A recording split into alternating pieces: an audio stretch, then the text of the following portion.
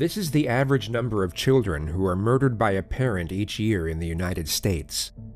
This is how many die an accidental death from unintentional injuries. And this is the amount that are reported missing.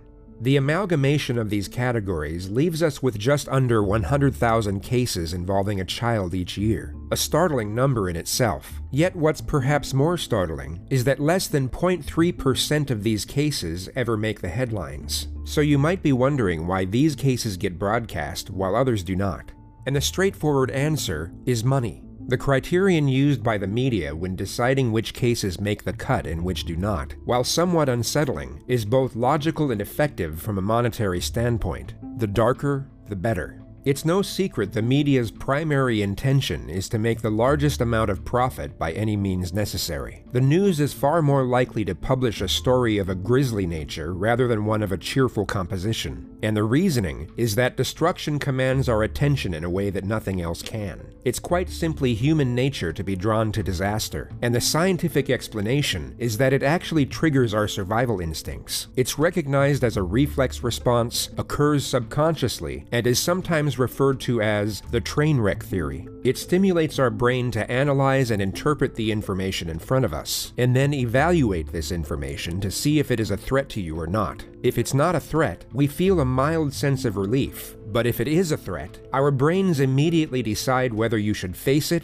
or run away from it. Each time this system takes effect, it builds a preventative mechanism for avoiding danger altogether in the future, and also develops our ability to process the same type of information faster and in a more accurate manner. This mechanism is arguably what makes the case you are about to witness not only fascinating, but extremely unique, as the exact same response will be triggered to its fullest effect, but not in the manner one would normally expect.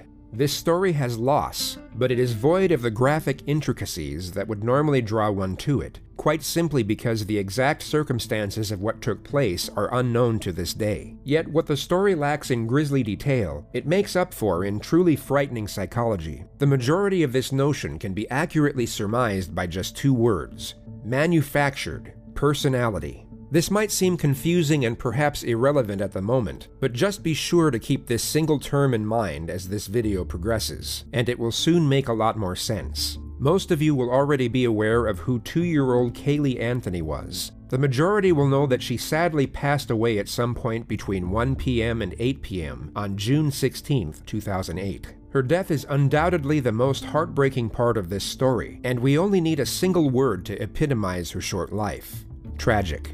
But the primary subject of this video is not about the life nor the death of Caylee Marie Anthony. It is in fact about the psychological constitution of her mother, 22-year-old Casey Marie Anthony. So rather than tragic, you'll find the words disturbing and perplexing to be far better suited to the theme of this video. One of the many reasons this case is exceptional is how the present day's topic of discussion has little to do with the actual occurrences of the crime, but in fact the subsequent developments that followed. People are no longer talking about how or even why Caylee Anthony passed away. They are instead talking about the manner in which a mother responded to her daughter's death. Given all the acquired information we now have, even if we afford this person the most morally acceptable possibility of what occurred, her manner of conduct was still unimaginably cold-blooded. This is driven home by the fact she was evaluated by 2 clinical psychologists during her time in custody, and not a single abnormality was discovered with relation to her psychological state. In other words, there were no signs of mental illness whatsoever. And this makes the character study of Casey Anthony just as fascinating as it is terrifying. A human being's state of mind is something most accurately assessed with the full capacity of hindsight. So before we evaluate our first segment of raw footage, here's a quick rundown of each of the essential moments that will give you a broader understanding of what we're actually dealing with. On the 15th of July, 2008, Orlando police received a call from Cindy Anthony, the grandmother of the victim. 911, what's your emergency? I called a little bit ago, the deputy sheriff. I found out my granddaughter has been taken. She has been missing for a month. We're talking about a 3-year-old little girl. My daughter finally admitted that the baby's in the store. I need to find her. Your daughter admitted that the baby is where? But the babysitter took her a month ago. My daughter's been looking for her. I told you my daughter was missing for a month. I just found her today, but I can't find my granddaughter. She just admitted to me that she's been trying to find her herself. there's something wrong. I found my daughter's car today, and it smells like there's been a dead body in the damn car. Okay, what is the 3-year-old's name? Kaylee, Caylee, Anthony. Kaylee Anthony? Yes. How long has she been missing for? I have not seen her since the 7th of June. Is your daughter there? Yes. Can I speak with her? Okay, Santa Sheriff's Department, they want to talk to you. Answer the question. Hello? Hello? Yes. Can you tell me what's going on a little bit? I'm sorry? Can you tell me a little bit what's going on? My daughter's been missing for the last 31 days. And you know who has her? I know who has her. I've tried to contact her. I actually received a phone call today, now from a number that is no longer in service. I did get to speak to my daughter for about a minute. Who has her? Do you have a name? Her name is Zenaida Fernandez Gonzalez.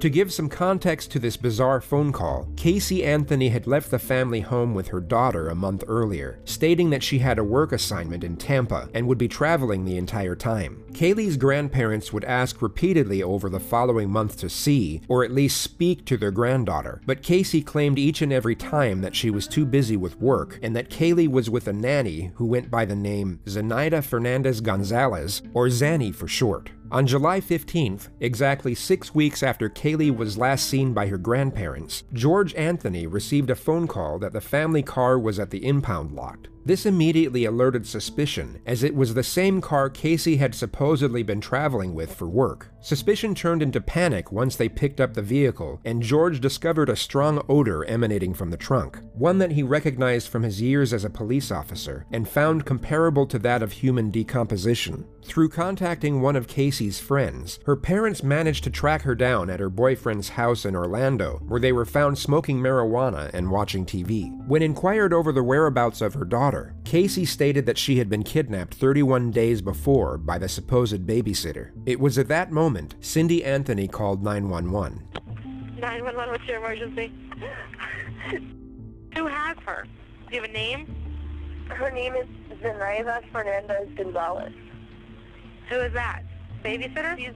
She's been my nanny for about a year and a half, almost 2 years. Why are you calling now? Why didn't you call 31 days ago? I've been looking for her and have gone through other resources to try to find her, which was stupid.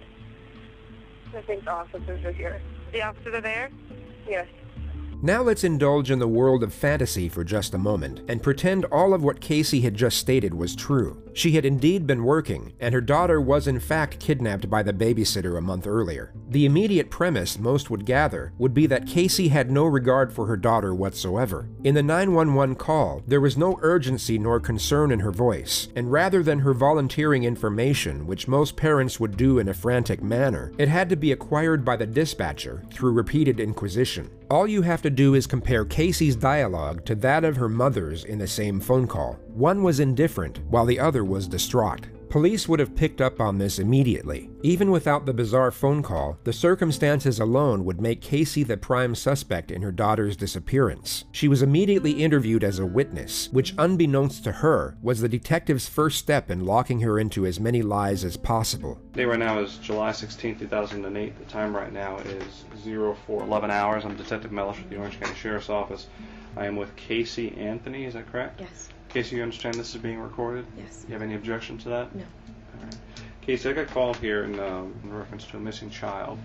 You took Casey to a babysitter's house? Yes. And who was this babysitter? Her name is Zenaida Fernandez Gonzalez. Okay. How long had you known Zenaida? Almost 4 years. It'll be 4 years Christmas this year. And where did you meet her? Who did you meet her through? A mutual friend. His name is Jeffrey Michael Hopkins. I met him at Nickelodeon at Universal, and I met her through him. She was his son's nanny at the time. Does Jeffrey still work at Universal? No, he does not. How long has it been since he left? About 9-10 months, give or take. He moved up to North Carolina for a short time and moved down to Jacksonville within the last 3 months. How would you characterize your relationship with Miss Anthony? More or less acquaintances, Weren't very good friends? not very good friends. Did you ever work at Universal Studios? I did. When did you work at Universal Studios? Approximately 2002. How long did you work there for? 1 year. Did you ever work there at the same time that Casey Anthony worked? I don't think so. You don't recall ever seeing her there? Never. Did you ever introduce Casey Anthony to a woman by the name of Zenaida Gonzalez? I did not. Did you ever use Zenaida Gonzalez as a nanny? No, sir. Do you have any children? No, sir. Have you lived in the Orlando area consistently since 2002? Yes, sir. Have you ever lived in Jacksonville? No, sir. Have you ever lived in North Carolina? No, sir. Did you see Casey Anthony in the month of June of 2008? No, sir. When was the last time you spoke with him? About a week and a half ago. Do you know a telephone number for him? I can find a number for him. I don't know a number offhand. No, I do not. So you met Zenaida through Jeffrey Hopkins, I did. and his son Zach Hopkins, I guess. Zenaida used to watch over Zach? Yes. And when did she start watching over your child? It's been within the last year and a half, 2 years that she started watching Kaylee. How would you normally drop off, or how would you normally do the exchange with your child and Zenaida? Would you drop the child off? Would she meet you somewhere? I would usually drop her off. For a few months, we would go over to Jeff's house. He lived over in Avalon Park. And you would go to Jeff's house why? To drop off Kaylee. That's where Zenaida would go to watch both of the kids. Okay. It was in a nice centralized area. He had a decent sized house. It was good room for the two of them. Go back to your statement. You dropped off Kaylee June 9th, and walk me through. You dropped her off to go to work? Mm-hmm. Okay. Get off of work and go from there. I got off of work, left Universal, driving back to pick up Kaylee like a normal day, and I show up to the apartment, knock on the door, nobody answers. So I call Zenaida's cell phone and it's out of service. I didn't really want to come home. I wasn't sure what I'd say about not knowing where Kaylee was. Still hoping that I would get a call or, find out that Kaylee was coming back so that I could go get her. And I ended up going to my boyfriend Anthony's house, who lives in Sutton Place. Did you talk to Anthony about what happened with Kaylee? No, I did not. Have you talked to anyone about Kaylee, about your incident with Kaylee? Or the fact Outside that of she's missing? A couple people, a couple mutual friends. Who did you talk to about it? I talked to Jeffrey Hopkins. Mm-hmm. I talked to Juliette Lewis. She's one of my coworkers at Universal. She works. You still work at Universal? Yes. What do you do at Universal? I'm an event coordinator. Okay. What is Juliet? What position is she? Where she work? She's also an event coordinator. We work in the same department. Juliette Lewis doesn't exist. Casey had briefly worked at Universal, but hadn't been employed there for over 2 years prior to this interview. And she wasn't an event coordinator. She stood behind a kiosk and sold photos of people after they had been on the Incredible Hulk ride. You have a number for Juliet? Offhand, I can't think of one. Is she in your SIM card? No, she's not. Some of the more recent numbers, her number just changed because she just moved back up north. She, within the last 2 months, has finished moving up to New York. She's subleasing her apartment. So Juliet doesn't work at Universal anymore? No, she does not. What's the reason, I asked you this before and I'll ask you just for the record, what's the reason you didn't call the police before? I think part of me was naive enough to think that I could handle this myself, which obviously I couldn't. And I was scared that something would happen to her if I did notify the authorities or got the media involved. Just fear of the unknown, fear of the potential of Kaylee getting hurt, of not seeing my daughter again. I asked you this at the onset and asked you before we went on tape, and I'll ask you again just to make sure we're clear. Is there anything about this story that you're telling me that is untrue, or is there anything that you want to change or divert from what you've already told me? No, sir.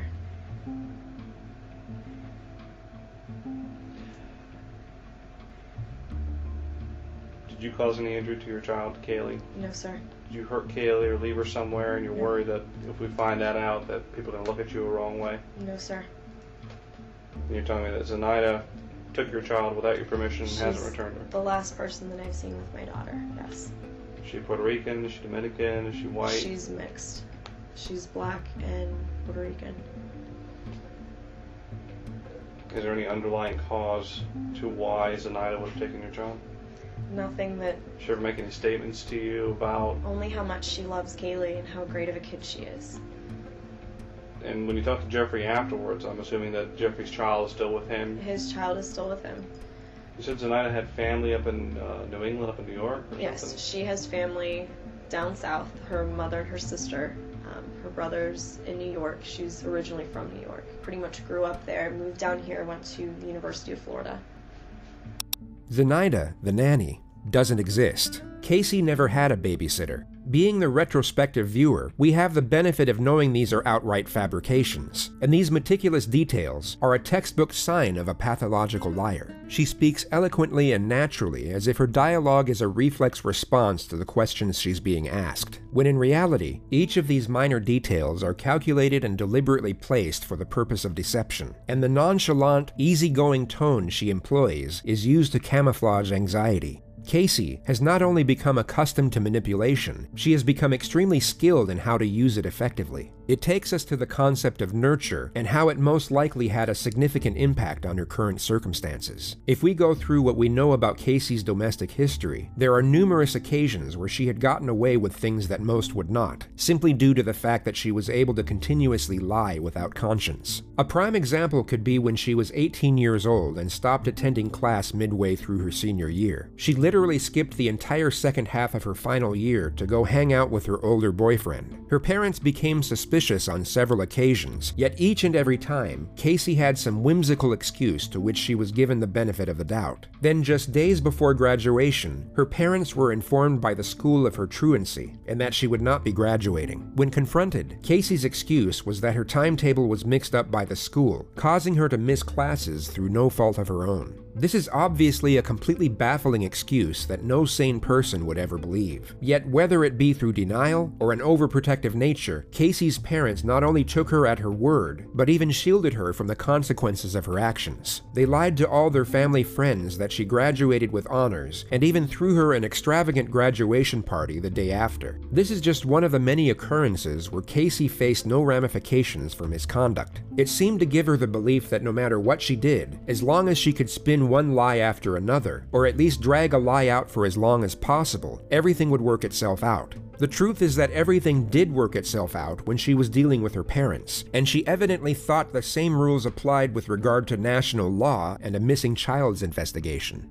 After the initial statement you just heard, Casey was asked if she could take police to all places of interest. She happily obliged, and then proceeded to lead them to a multitude of fake addresses which she had nothing to do with. She then took them to her supposed office at Universal Studios and literally led 3 senior investigators to the very end of the building, taking over 25 minutes to walk to, before she finally turned around, put her hands in her back pockets, laughed, and admitted that she didn't work there. Completely dumbfounded, the detectives placed her under arrest and took her to a conference room in the building for what was essentially an interrogation. Since I left you this morning, I've gone to every address that you've told me. I came over here, I've already talked to all the employees. I found out all these names that you're giving me are people that either never worked here or have been fired here for a long time ago. Okay, so where we are right now is in a position that doesn't look very good for you. Because obviously, I know, and you know, that everything you told me is a lie, correct? Not everything that I told you. Pretty much everything that you've told me, including where Kaylee is right now. That I don't know where she is. Sure you do. And here's, listen, let me explain something. Looking at you, I know that everything that you've told me is a lie. I am very confident, just by having talked to you the short period of time, that you know where she is. I legitimately have not seen my daughter in 5 weeks. I didn't let anything happen to her, except I trusted her with somebody that had been taking care of her, that had been taking good care of her. Someone that she was comfortable with, that I was comfortable with. What about Jeff? You said Jeff worked here until about 2 months ago? No, he hasn't worked here for quite a while. 10 months? How long? It's been at least 10 months. Okay. He got fired in 2002. He hasn't been an employee here since 2002. We put a lot more together than I think you realize we put together. My question to you is, we're in this office because our purpose in coming here was to do what? I'm trying to think of places where I know she's been. You're not answering my question. Do you want us to help? Yes, you want to help us find your daughter? I do want you to. Well, a good starting point would be to answer the questions, okay? If I say to you, we're here because, and then you just ignore that like I never asked it and go off in some other direction, is that answering the question? No. Okay. Well, let's go through this again. We're here because I lied, because I brought you up here, And honestly, I was reaching for No, stop another right there. avenue. I want you to tell me how lying to us is going to help us find your daughter. It's not going to. Well, then if the main thing you want to do is find your daughter, and you don't think lying to us is going to help us find her, why would you do that? Because I'm scared, and I know I'm running out of options. It's been a month. What are you scared of? I'm scared of not seeing my daughter ever again. I'm a parent too. I would have been beside myself. I have been. I would have called the police immediately, and that's the part that I just don't understand. Well, I we've didn't know got so what many to do. resources out there that we could help on day one. You didn't know what to do. I didn't know what to do. At that point, I'm thinking, okay, they haven't been gone that long. Maybe I can find them. Maybe I can track them down. We're not stupid, okay? And what you're doing right now is you're treating us like we're stupid. Everything that's coming out of your mouth is a lie. Everything. Either you gave Kaylee to someone and you don't want anyone to find out because you think you're a bad mom, or something happened to Kaylee and Kaylee's buried somewhere or in a trash can somewhere, and you had something to do with it. Either way, right now, it's not a very pretty picture to be painting. You're painting yourself as a very bad person. It needs to end. The truthful thing is that I have not seen my daughter. The last time that I saw her was on the 9th of June. Remember we had those two people that we were talking about, the person who had an accident and a person who's just a cold-blooded, callous monster? That's telling me that you are the second person, this cold-blooded, callous monster who doesn't care and doesn't want to help because she's afraid that something so heinous happened that everyone's going to look at her and say, she's a monster, she deserves to go away, she deserves to never see the light of day, this bad thing should happen to her. I don't want to believe that right now, but you're giving me no choice. Tell us what happened to Kaylee. Tell us what happened to Kaylee. I dropped off Kaylee.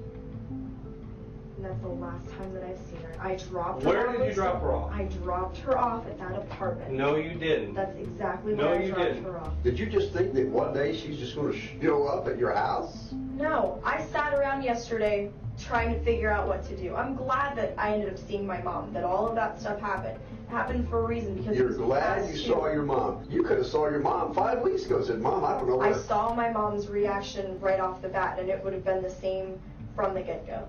So wait a minute, you're more afraid of your mom's reaction than you are if you ever see your daughter again? No, I'm absolutely petrified. Absolutely petrified. I know my mom will never forgive me. I'm never going to forgive myself.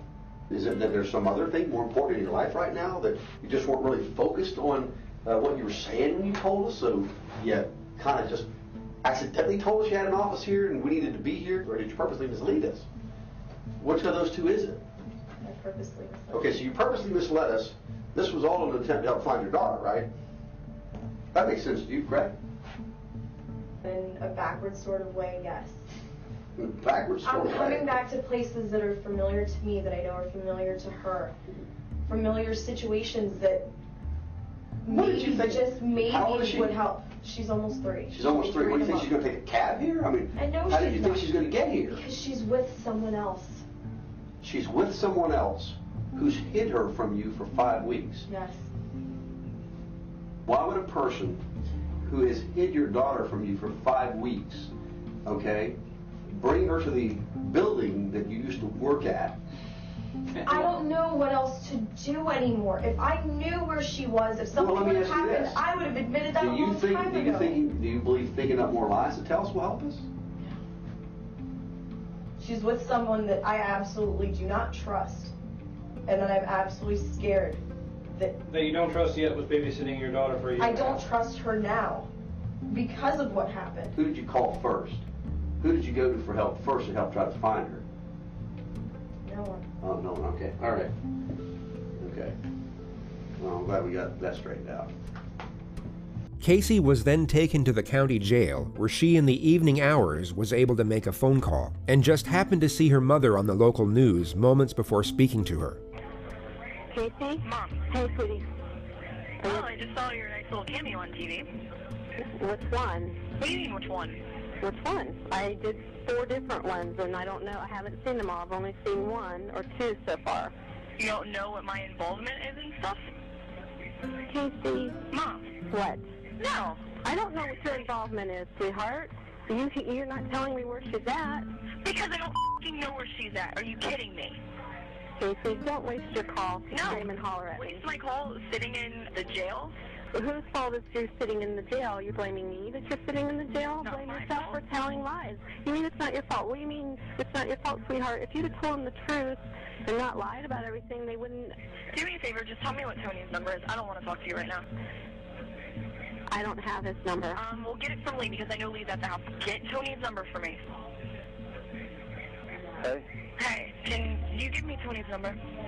I can do that. I don't know what real good it's going to do you at this point. Well, I'd like to talk to him anyway. Okay. Because I called to talk to my mother, and it's f***ing waste. Oh, by the way, I don't want any of you coming up here when I have my first hearing for bond and everything else. Like, don't even waste your time coming up here. You're making it real tough for anybody to want to try to... I'm not going around and around with you. That's pretty pointless. Christina would love to talk to you because she thinks that you will tell her what's going on. Frankly, we're going to find out. Everything I have she's no telling clue them where is Kaylee lie. If I knew where Kaylee was, do you think any of this would be happening? No. Anyway, you only got a couple minutes for this, so I'm not going to let you completely waste it. Here's Christina. She thinks she can get through. No, I want Tony's number. I'm not talking to anybody else. Hello? Hi, I'm glad everybody's at my house. Do me a favor, get my brother back because I need Tony's number. Does Tony have anything to do with Kaylee? No, nothing. Okay, so why do you want to talk to Tony? He's my boyfriend, and I want to actually try to sit and talk to him because I didn't get a chance to talk to him earlier because I got arrested on whim today. I just want to talk to Tony and get a little bit of... Casey, you have to tell me if you know anything about Kaylee. Sweetheart, if anything happens with Kaylee, Casey, I'll die. You understand? I'll die. If anything happens to that baby. Oh my God, calling you guys? A waste. Huge waste. Casey appeared in the court the next morning and was initially denied bail by the judge. He cited his reason as her undeniable disregard for the welfare of her own child. She was kept in protective custody, and it would be 9 days until she received her first visit from her parents.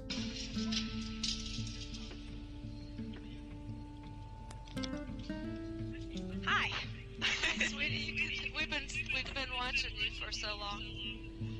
You haven't? I love you. I love you too. Hi. We've been seeing you sitting down.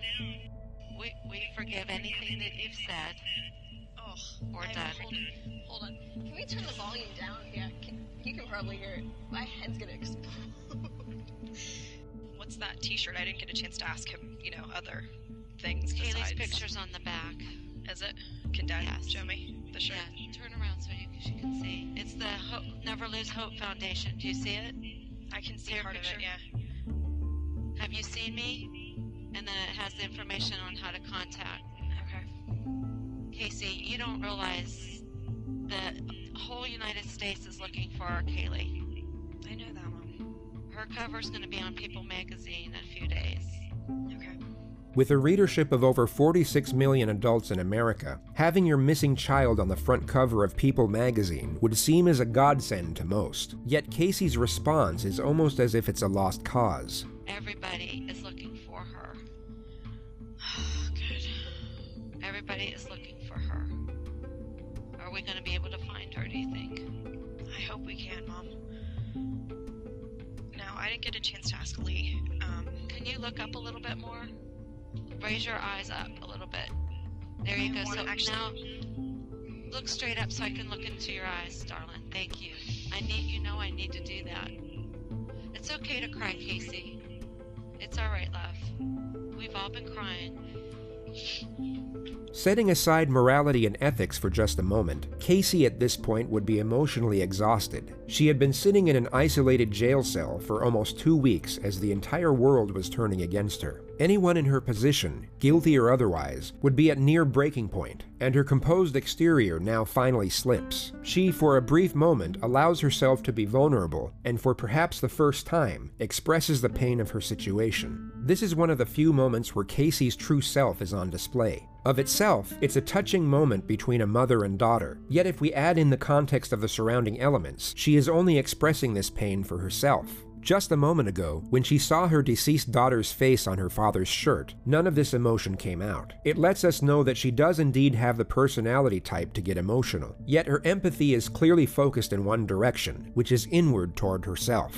Casey, I want to ask you just a couple questions. Good.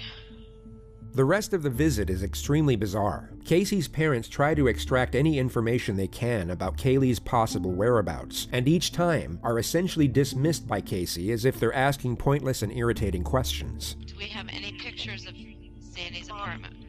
Lee and I already talked about this. I don't know. It could be on the disc at home. I don't know. What is your... I can't get into your... I gave Lee everything already. I gave Lee all of the passwords, everything we could possibly think of all over again. I want to get some video clips off Kaylee, because the video clip with Grandpa is really helping people. Still pictures don't show No, they don't show her personality. Right, and we need to show her personality, so I need to make sure we get that password. Yeah, I gave Lee the password. Please look up, sweetheart. I need to see your eyes. I want to be able to look at you guys, too. I can't look at you and look at the camera. Well, you don't have to look at the camera. Look at me. I'm looking at you. Okay. You're sitting very low. I know. The exchange switches back and forth from inquisitive and challenging to sympathetic and loving, and every time her parents stop inquiring over the case and show that they still care about Casey herself is when the tears come out. Do you want to speak to your father now?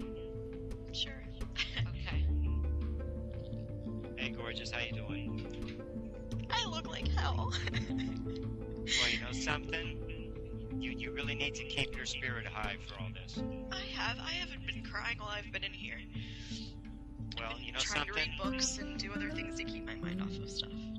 Well, you know, I want to be able to reach out and hug you and give you the big Papa Joe hug.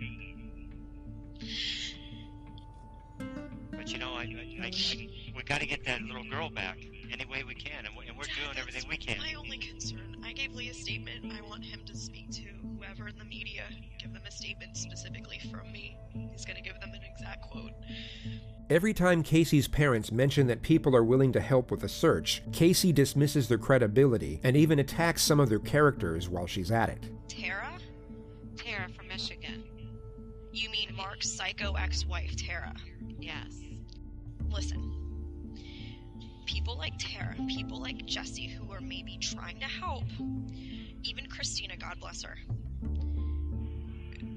don't know what the hell they're talking about.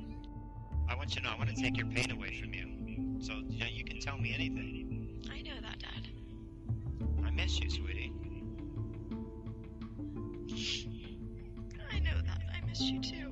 I wish I could have been a better dad and better grandpa, you know?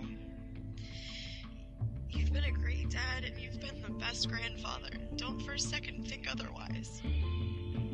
Well, you know, you and Mom have been the best grandparents. Kaylee's been so lucky.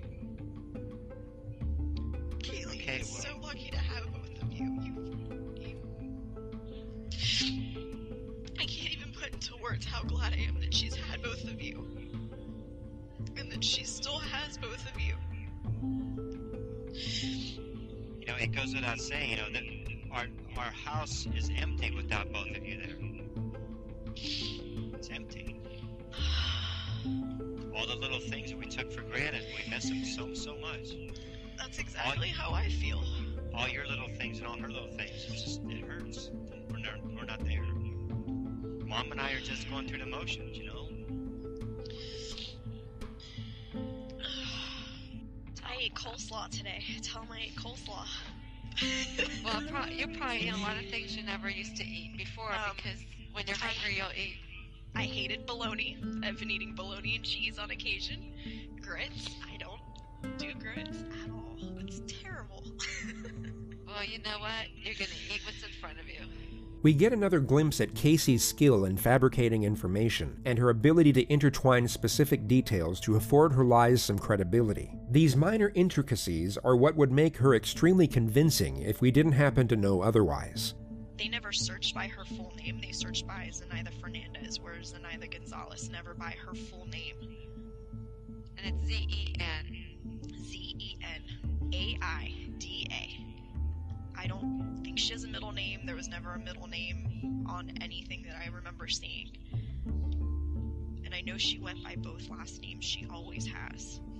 Since she was younger, since her mom remarried. So Flores Gonzalez, you don't know what her stepdad Fernandez Gonzalez. But you don't know what Fernandez Gonzalez. I think her dad's first name is Victor, her stepdad, or that could be her real dad, but I remember her saying Victor. Victor and Gloria were her parents.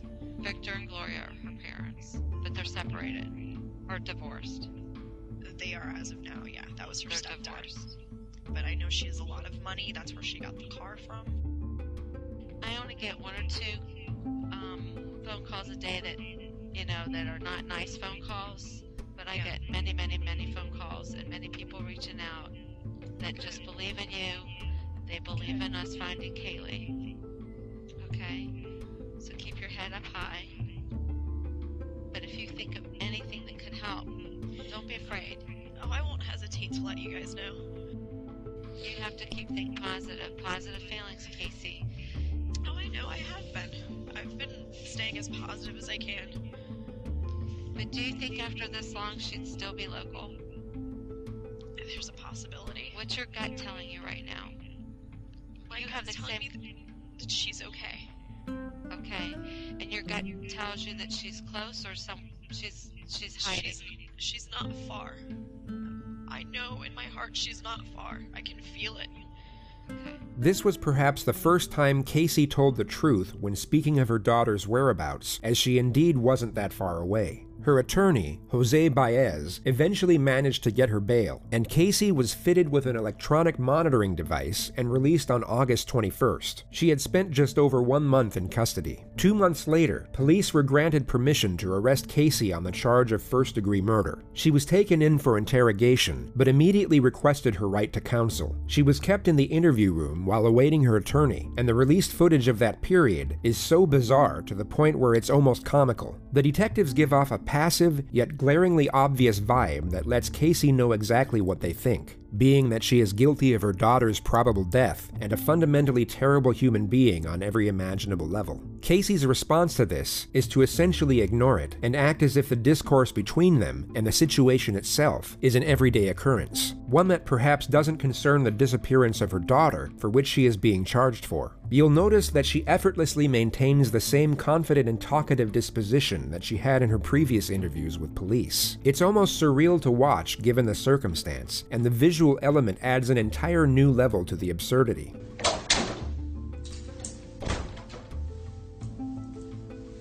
The first segment of footage shows the arresting officer waiting with Casey for the lead investigator to arrive. He initiates the conversation by bringing up the subject of Casey's parents. He asserts that he's worried about them, but the actual message he's putting across is that he essentially knows Casey is guilty and that she isn't fooling anyone. It's an indirect yet obvious accusation. I was afraid that some of what I said to them probably offended them because I told them that if I find out something that you don't want to hear, I'm going to tell you anyway. Well, honestly, they'll respect that. That's just, the type of people that they are in the same way. I know they are. It was never my intention to piss anybody in your family off. Yeah. I'm not in it to get a conviction. I get nothing out of it. I get zero. Exactly. You have a job you're trying to do. I've found a few, and I've not found a few, and it sucks both ways. Yeah, I agree. So, it is what it is. Where I get sideways with people. She continuously provides these sharp interjections to appear as though she's following what the detectives are saying. People will often do this to express concurrence and understanding. It essentially lets the other person know that you understand them, either intellectually or emotionally, that a point they made makes sense to you, or that you get why they feel a certain way about something. The only problem here is that Casey's verbal reciprocation at times makes no sense whatsoever. What's fascinating is that this would go unnoticed in an everyday setting. When recorded on film, however, and able to be studied and scrutinized, it becomes far more distinctive. Where I get sideways with people tends to be when attorneys get involved. I've heard most people say that. They don't like attorneys very much. I have many family members that are attorneys. I have no problems with attorneys. What I have problems with are, at some point, we have to set aside the rules, and we have to find kids. And you know what? So be it. That's why I told you in the car. If you tell me anything now, I'll get up and say, yep, I heard it, that she'd already invoked, and we can't use any of it.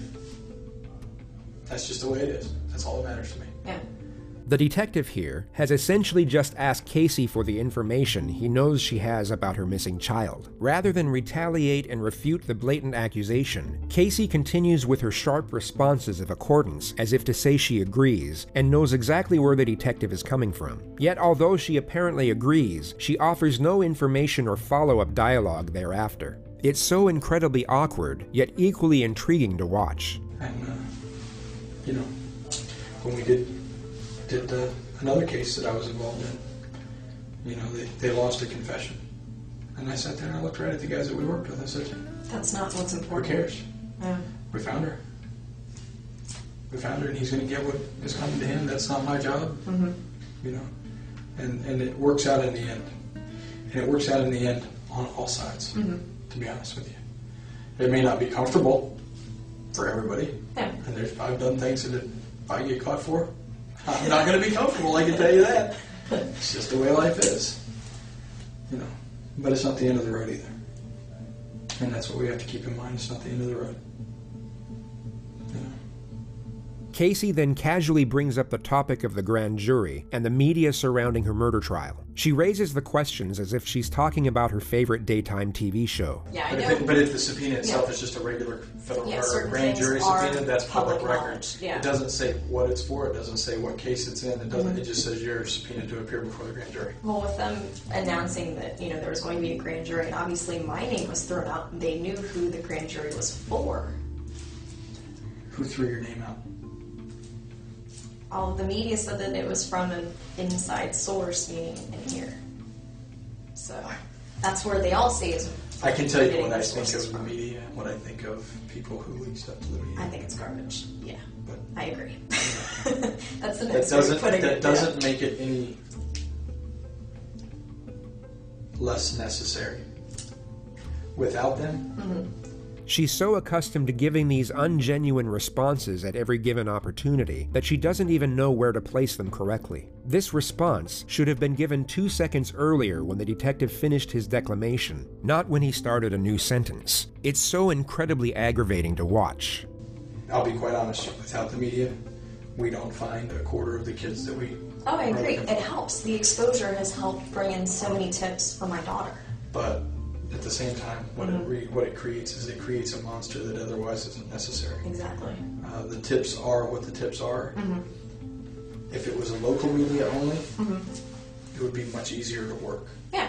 When you make it the national media, then you come up with... You get the Nancy Graces. Well, you get the tips also that come from Hawaii that say, I saw Kaylee. Oh, really?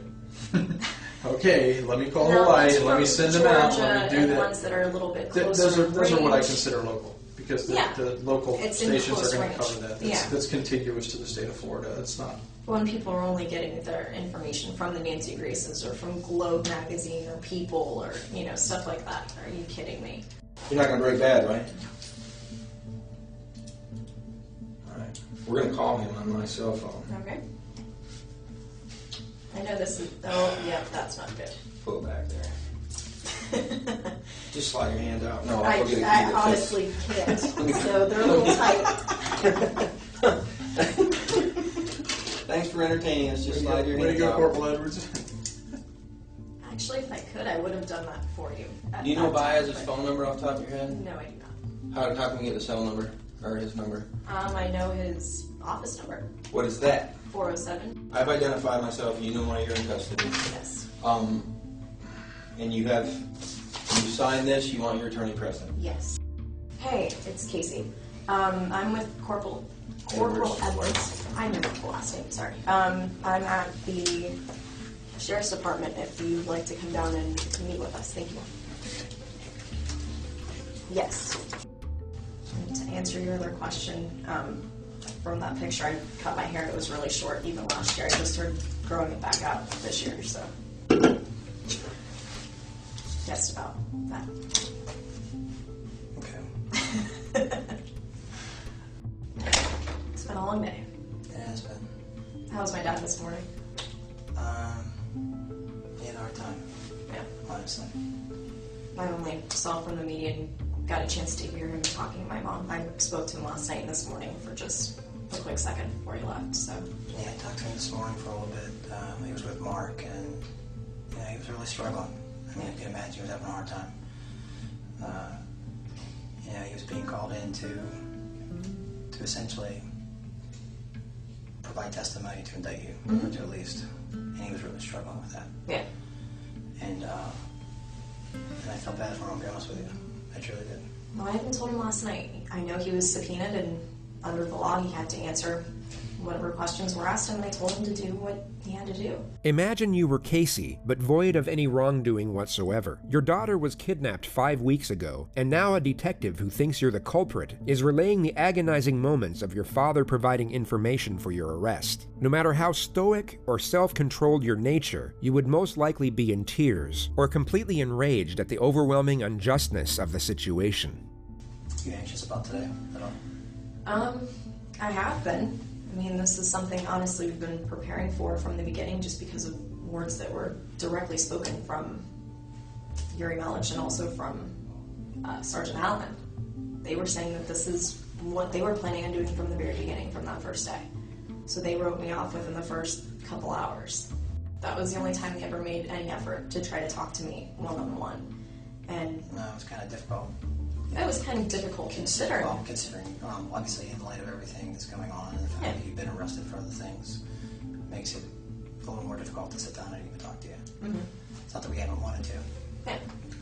But I do have counsel, and that's something that, my attorney's always been a phone call away.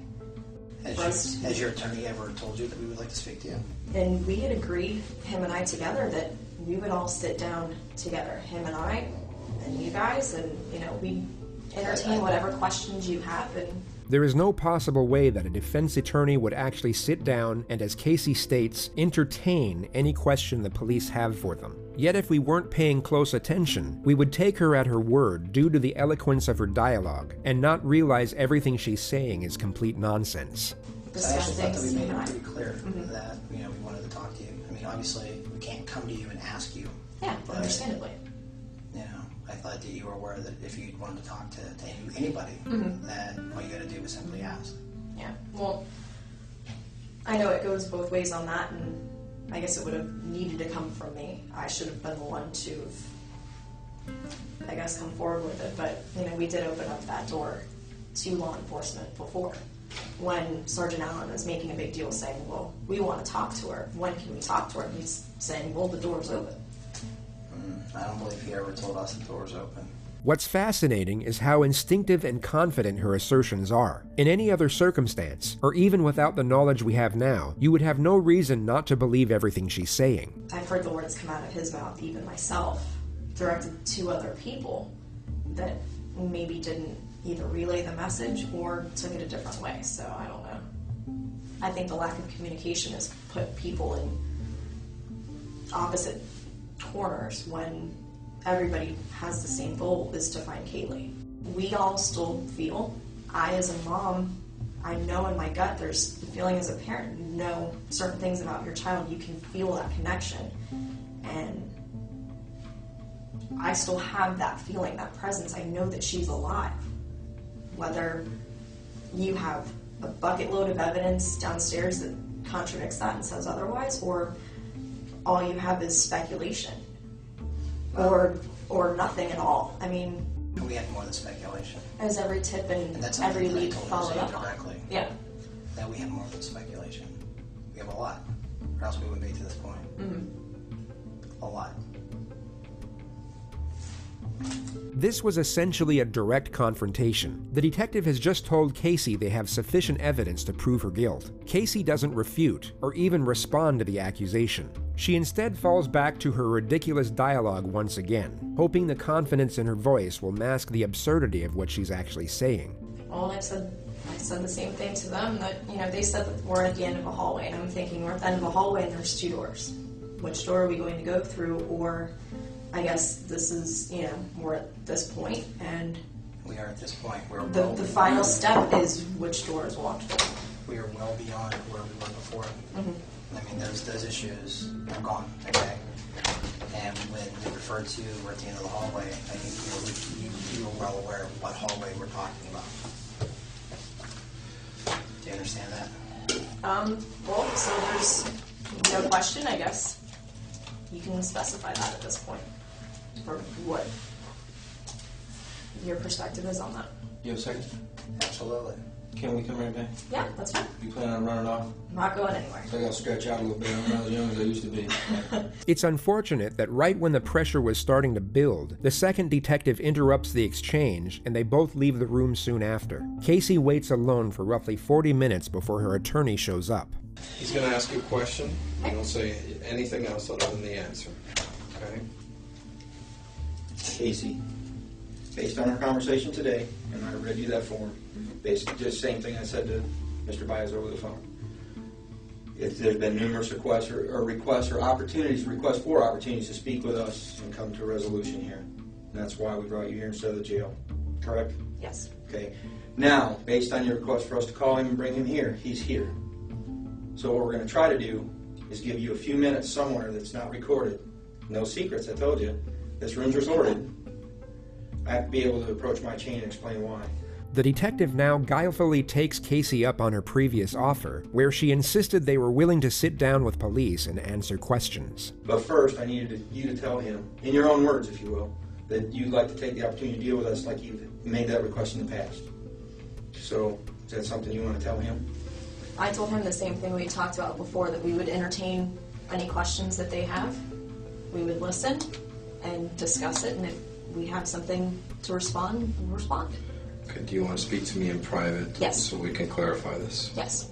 It would come as no surprise that no conference was to be had. Casey was instead taken to the county jail, where she would remain for 2.5 years awaiting trial. Once this footage was released to the public domain, the consensus was that Casey at best was a cold-hearted mother, and at worst, a hideous, despicable murderer. But what's curious is that although these opinions may be accurate, they came from a completely misguided notion, being that her behavior in the footage was entirely genuine. Casey was in all likelihood being completely fake this entire time. So you might be curious as to why a person would actually fake such a poised temperament, when it would be far more fitting to fake sadness and despair. We all have aspects to ourselves that are ungenuine to a certain degree. How we act at a business dinner won't be the way we are at home with our close friends or family. The more comfortable the setting, the more we can be ourselves. Those educated on Casey's past would assert that she was rarely sad, rarely angry, but always this bubbly and agreeable personality, even when it didn't suit the situation. She was one of those people where something just seemed off, but you couldn't quite put your finger on it. The evidence put forward suggests that Casey was fake in every single setting and with every single person, all of the time. A trait that might go unnoticed in everyday life, yet would clearly stand out when shown under the microscope of a criminal case study. Casey had become so accustomed to this fraudulent way of being that it even came as a natural behavior to her in the extraordinary setting we see here. And the assertion is that because Casey knew just how well she could fabricate this character, she thought she could use it to mask her anxiety, and thus conceal guilty behavior.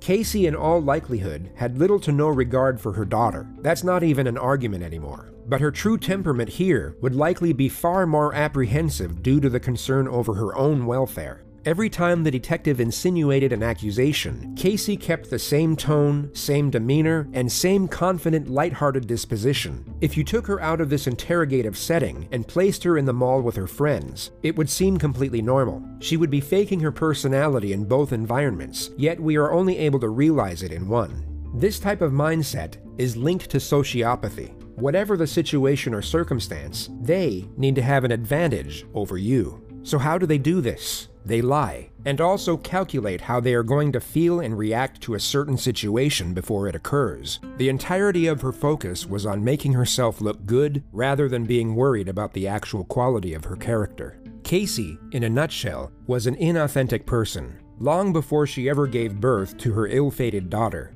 And her skill at deception alongside her manufactured personality is arguably the most terrifying part of this entire case. On December 11th, 2008, just under 5 months since she was reported missing, Kaylee's skeletal remains were discovered in a swamp less than a mile away from the Anthony household. She was wrapped in a Winnie the Pooh blanket and then placed in a canvas laundry bag. Duct tape was discovered around the nose and mouth area of the skull, and her death was ruled a homicide. Prosecutors in the case then announced they would be seeking the death penalty. There were a multitude of discoveries made in the lead-up to the trial, and many believed it to be an open and shut case due to the damnatory nature of the evidence. On the last day Kaylee was seen alive by anyone other than her mother, and the day many believed she was murdered, Casey Anthony made the following internet searches.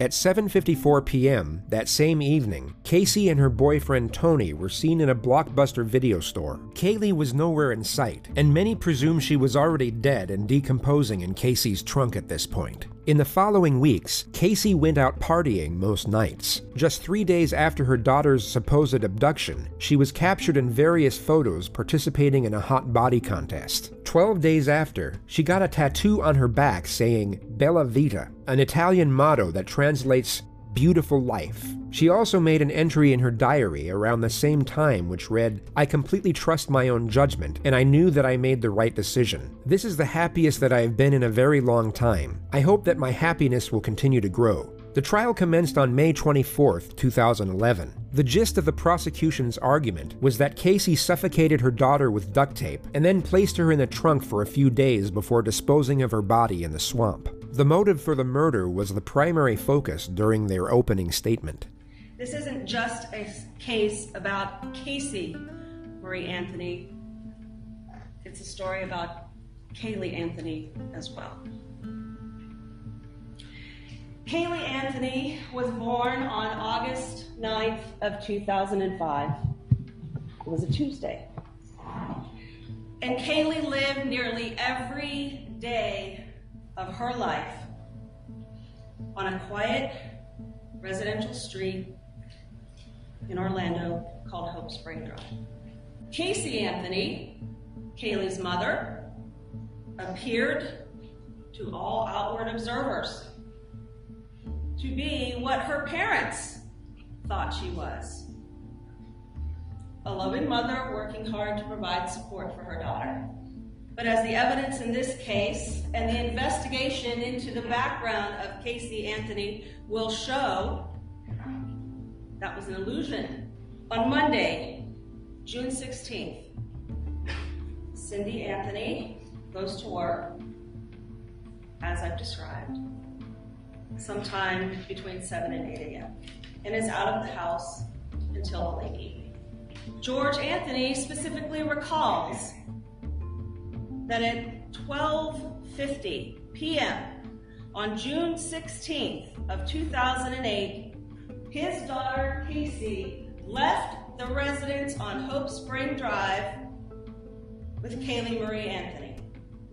Caylee was wearing a pink shirt, jean shorts, sunglasses, and a backpack. And Jojo, George Anthony, kissed his granddaughter goodbye and never saw her again.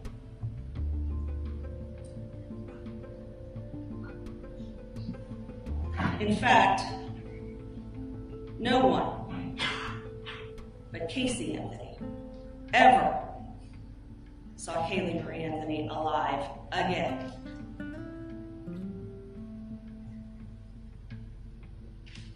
The evidence in this case will establish that there is no other reason for the placement of multiple pieces of duct tape on this child's face, mouth, and nose other than the specific intent to end that child's life. No one but Casey Anthony had access to all the pieces of evidence in this case. The duct tape, the laundry bag, the blanket, the shorts, the shirt, the car. No one else lied to their friends, to their family, to investigators. No one else benefited from the death of Caylee Marie Anthony. Caylee's death allowed Casey Anthony to live a good life, at least for those 31 days. Although there was a lack of direct physical evidence tying the defendant to her daughter's death, the evidence the state actually had still seemed overwhelming, and they understandably thought relying on the facts alone would easily secure a conviction. The defense, on the other hand, were up against it. So not only did they use charm and appeal to sway the jury's attention away from the evidence, they dropped an absolute bombshell in their opening statements to create as much doubt as humanly possible. On behalf of the defense, I want to thank you for the sacrifice that you've made in your jury service and coming here and helping us see justice. We know it's no easy task, and we intend, I'm sure both sides, on getting you home as quickly as possible once you have all of the information that you need. Everyone wants to know what happened. How in the world can a mother wait 30 days before ever reporting her child missing? It's insane. It's bizarre. Something's just not right about that. Well, the answer is actually relatively simple. She never was missing. Kaylee Anthony died on June 16, 2008, when she drowned in her family's swimming pool.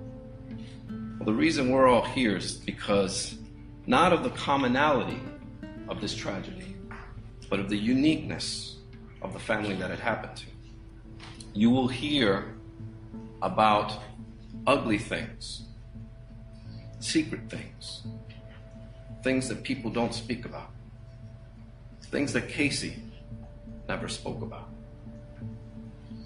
On June 16, 2008, after Kaylee died, Casey did what she's been doing all her life, or for most of it, hiding her pain, going into that dark corner and pretending that she does not live in the situation that she's living in. This family must keep its secrets quiet. And it all began when Casey was 8 years old and her father came into her room and began to touch her inappropriately. This child, who at 8 years old, learned to lie immediately. She could be 13 years old, have her father's penis in her mouth, and then go to school and play with the other kids as if nothing ever happened.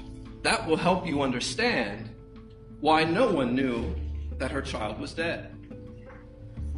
The trial would go on to last 6 weeks, with the prosecution exposing the truly dark and deceptive nature of Casey's character. While the state relied on fact, the defense clung on to theory, and proposed every conspiracy under the sun in the hope they would create enough skepticism and confusion. One of the more noted details of the trial was the courtroom presence of Jose Baez. He had an exceptional ability of narrative control and storytelling, and his capacity to create a connection with the jury seemed far more adequate than that of the state. This was recognized and mentioned multiple times in the media, yet the overwhelming majority of those following the case were almost certain that it wouldn't be enough to save the defendant. Closing arguments were put forward on Sunday, the 3rd of July. When you have a child, that child becomes your life. This case is about the clash between that responsibility and the expectations that go with it and the life that Casey Anthony wanted to have. Casey meets Tony. Tony has this life. He's free. He's a club promoter. He's out there at night with the loud music and dancing, and it's a great, free life. So she has a choice. A life tethered to a child, or a life free to be 22. And as hard as it is for anyone to imagine, she had to choose between sacrificing two things.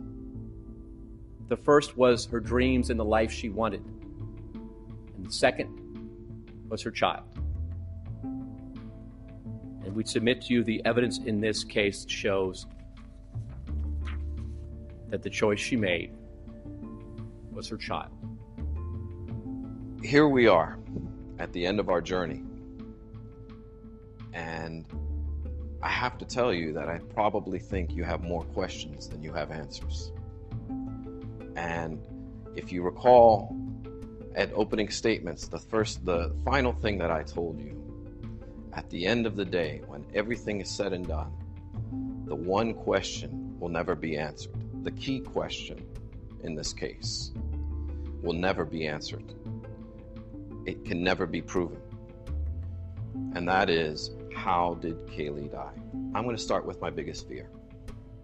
I'm going to tell you right up front what I fear may happen in this case. And I want to talk to you about it and explain why I feel that way. This case deals with so much emotion. I know that there were times where every single person in here felt something deep down inside. Your rules of deliberation, what the law is that this case must not be decided for or against anyone because you feel sorry for anyone or are angry at anyone. You'll notice that Mr. Baez locks the jury's focus on this while subtly concealing this. He presents the argument that the prosecution has purposely got the jury emotionally invested in the case in the hope it would push them towards a guilty verdict. Yet in this exact same statement, he himself is getting them emotionally invested for the exact opposite reason. While refuting the prosecution's supposed attempt to entice anger, he subtly attempts to evoke empathy. Say what you want about this attorney and the ethics of his conduct, but what you are about to witness is expertly done, and what many believe to be what saved Casey Anthony's life. And that's because, obviously, we want you to base your verdict on the evidence, not on emotion. And it's my biggest fear because it's such a difficult thing for you to push aside. Kaylee Anthony was a beautiful, sweet, innocent child who died far too soon. There's no doubt about it, and that is not disputed by anyone. But to parade her up here, to invoke your emotion, would be improper. It's improper under the law, and it's improper as to the rules of your deliberation. He went on for a great length of time talking about this beautiful child. Not on his evidence, not on the evidence that was presented before you. It was to set up the emotion for what was to come. And that is exactly how this case was presented. They didn't come right out the gate and show you the evidence. They gave you 2 weeks of testimony that was completely irrelevant and served only one purpose. And that was to paint Casey Anthony as a slut, as a party girl, as a girl who lies, and has absolutely nothing to do with how Kaylee died. And this prosecution was geared in such a manner that it was deliberate, it was methodical, it was thorough, and it was detailed. Mr. Baez then focuses on the fact that the state has the burden of proof, and thereafter continues to intertwine the two essential features of his argument, empathy and doubt. Don't speculate. Don't guess. It has to be proven to you beyond and to the exclusion of every reasonable doubt. If you don't know what happened, it wasn't proven. We don't want you to tell us what you think happened. We want you to tell us what was proven happened. And that's the difference here. Because you know what? We can go on and speculate all day long as to the different theories that were posed before you, as to the different possibilities. But the truth of the matter is it must be what was proven. There are no mysteries to solve here. There should be no mystery before you right now. If you have questions, then it was not proven. And that's as simple as it goes. Now, back to what I was saying with their initial setup, the way the case was presented, the first couple of weeks. You see, the strategy behind that is if you hate her, if you think she's a lying, no-good slut, then you'll start to look at this evidence in a different light. You'll start to, oh, wait a minute. Maybe I'm seeing something that's not there. And start to actually discriminate against her rather than give her the standard that is afforded to each and every citizen in our country. And that is that the state, that the government come in here and prove their case beyond and to the exclusion of every reasonable doubt. But you can get away with that if we can get a jury to hate her. But you're here to fulfill an oath. You've labored tremendously over this journey. And we're going to ask you to render a verdict of not guilty on these charges because they simply were not proven. And they're simply not true. For the 9th Judicial Circuit in and for Orange County, Florida. State of Florida versus Casey Marie Anthony. As to case number 2008 CF 15606-0. As to the charge of first-degree murder, verdict as to count 1. We, the jury, find the defendant not guilty, so say we all, dated at Orlando, Orange County, Florida, on this 5th day of July, 2011, signed foreperson. As to the charge of aggravated child abuse, verdict as to count 2. We, the jury, find the defendant not guilty, so say we all, dated at Orlando, Orange County, Florida, this 5th day of July, 2011, signed foreperson. As to the charge of aggravated manslaughter of a child, verdict as to count 3. We, the jury, find the defendant not guilty. So say we all, dated at Orlando, Orange County, Florida, this 5th day of July, 2011, signed foreperson. And juror number 12, were these your true and correct verdicts? Yes. Thank you. Okay. Will counsel and the defendant approach the podium? Well, I hope that this is a lesson to those of you who have indulged in media assassination for 3 years, bias and prejudice and incompetent talking heads saying what would be and how to be. I'm disgusted by some of the lawyers that have done this, and I can tell you that my colleagues from coast to coast and border to border have condemned this whole process of lawyers getting on television and talking about cases that they don't know a damn thing about and don't have the experience to back up their words or the law to do it. Now you've learned a lesson. And we appreciate the jury. Those of you that have been objective and professional, we like it. Others, we're going to be talking to again. Thank you very much. Casey did not murder Kaylee. It's that simple. And today, our system of justice has not dishonored her memory by a false conviction. Most would agree that the verdict was a chance occurrence. On any given day, it could have gone the other way. And perhaps the most conspicuous detail was how Casey's sociopathic character actually worked in her favor. Her conduct following the death of her own child was so extraordinarily callous that it played right into the skillful tactics of her defense. It was enough to place just enough doubt in the minds of the jury, and thus afford Casey Anthony a second chance at life. The second chance her daughter never had.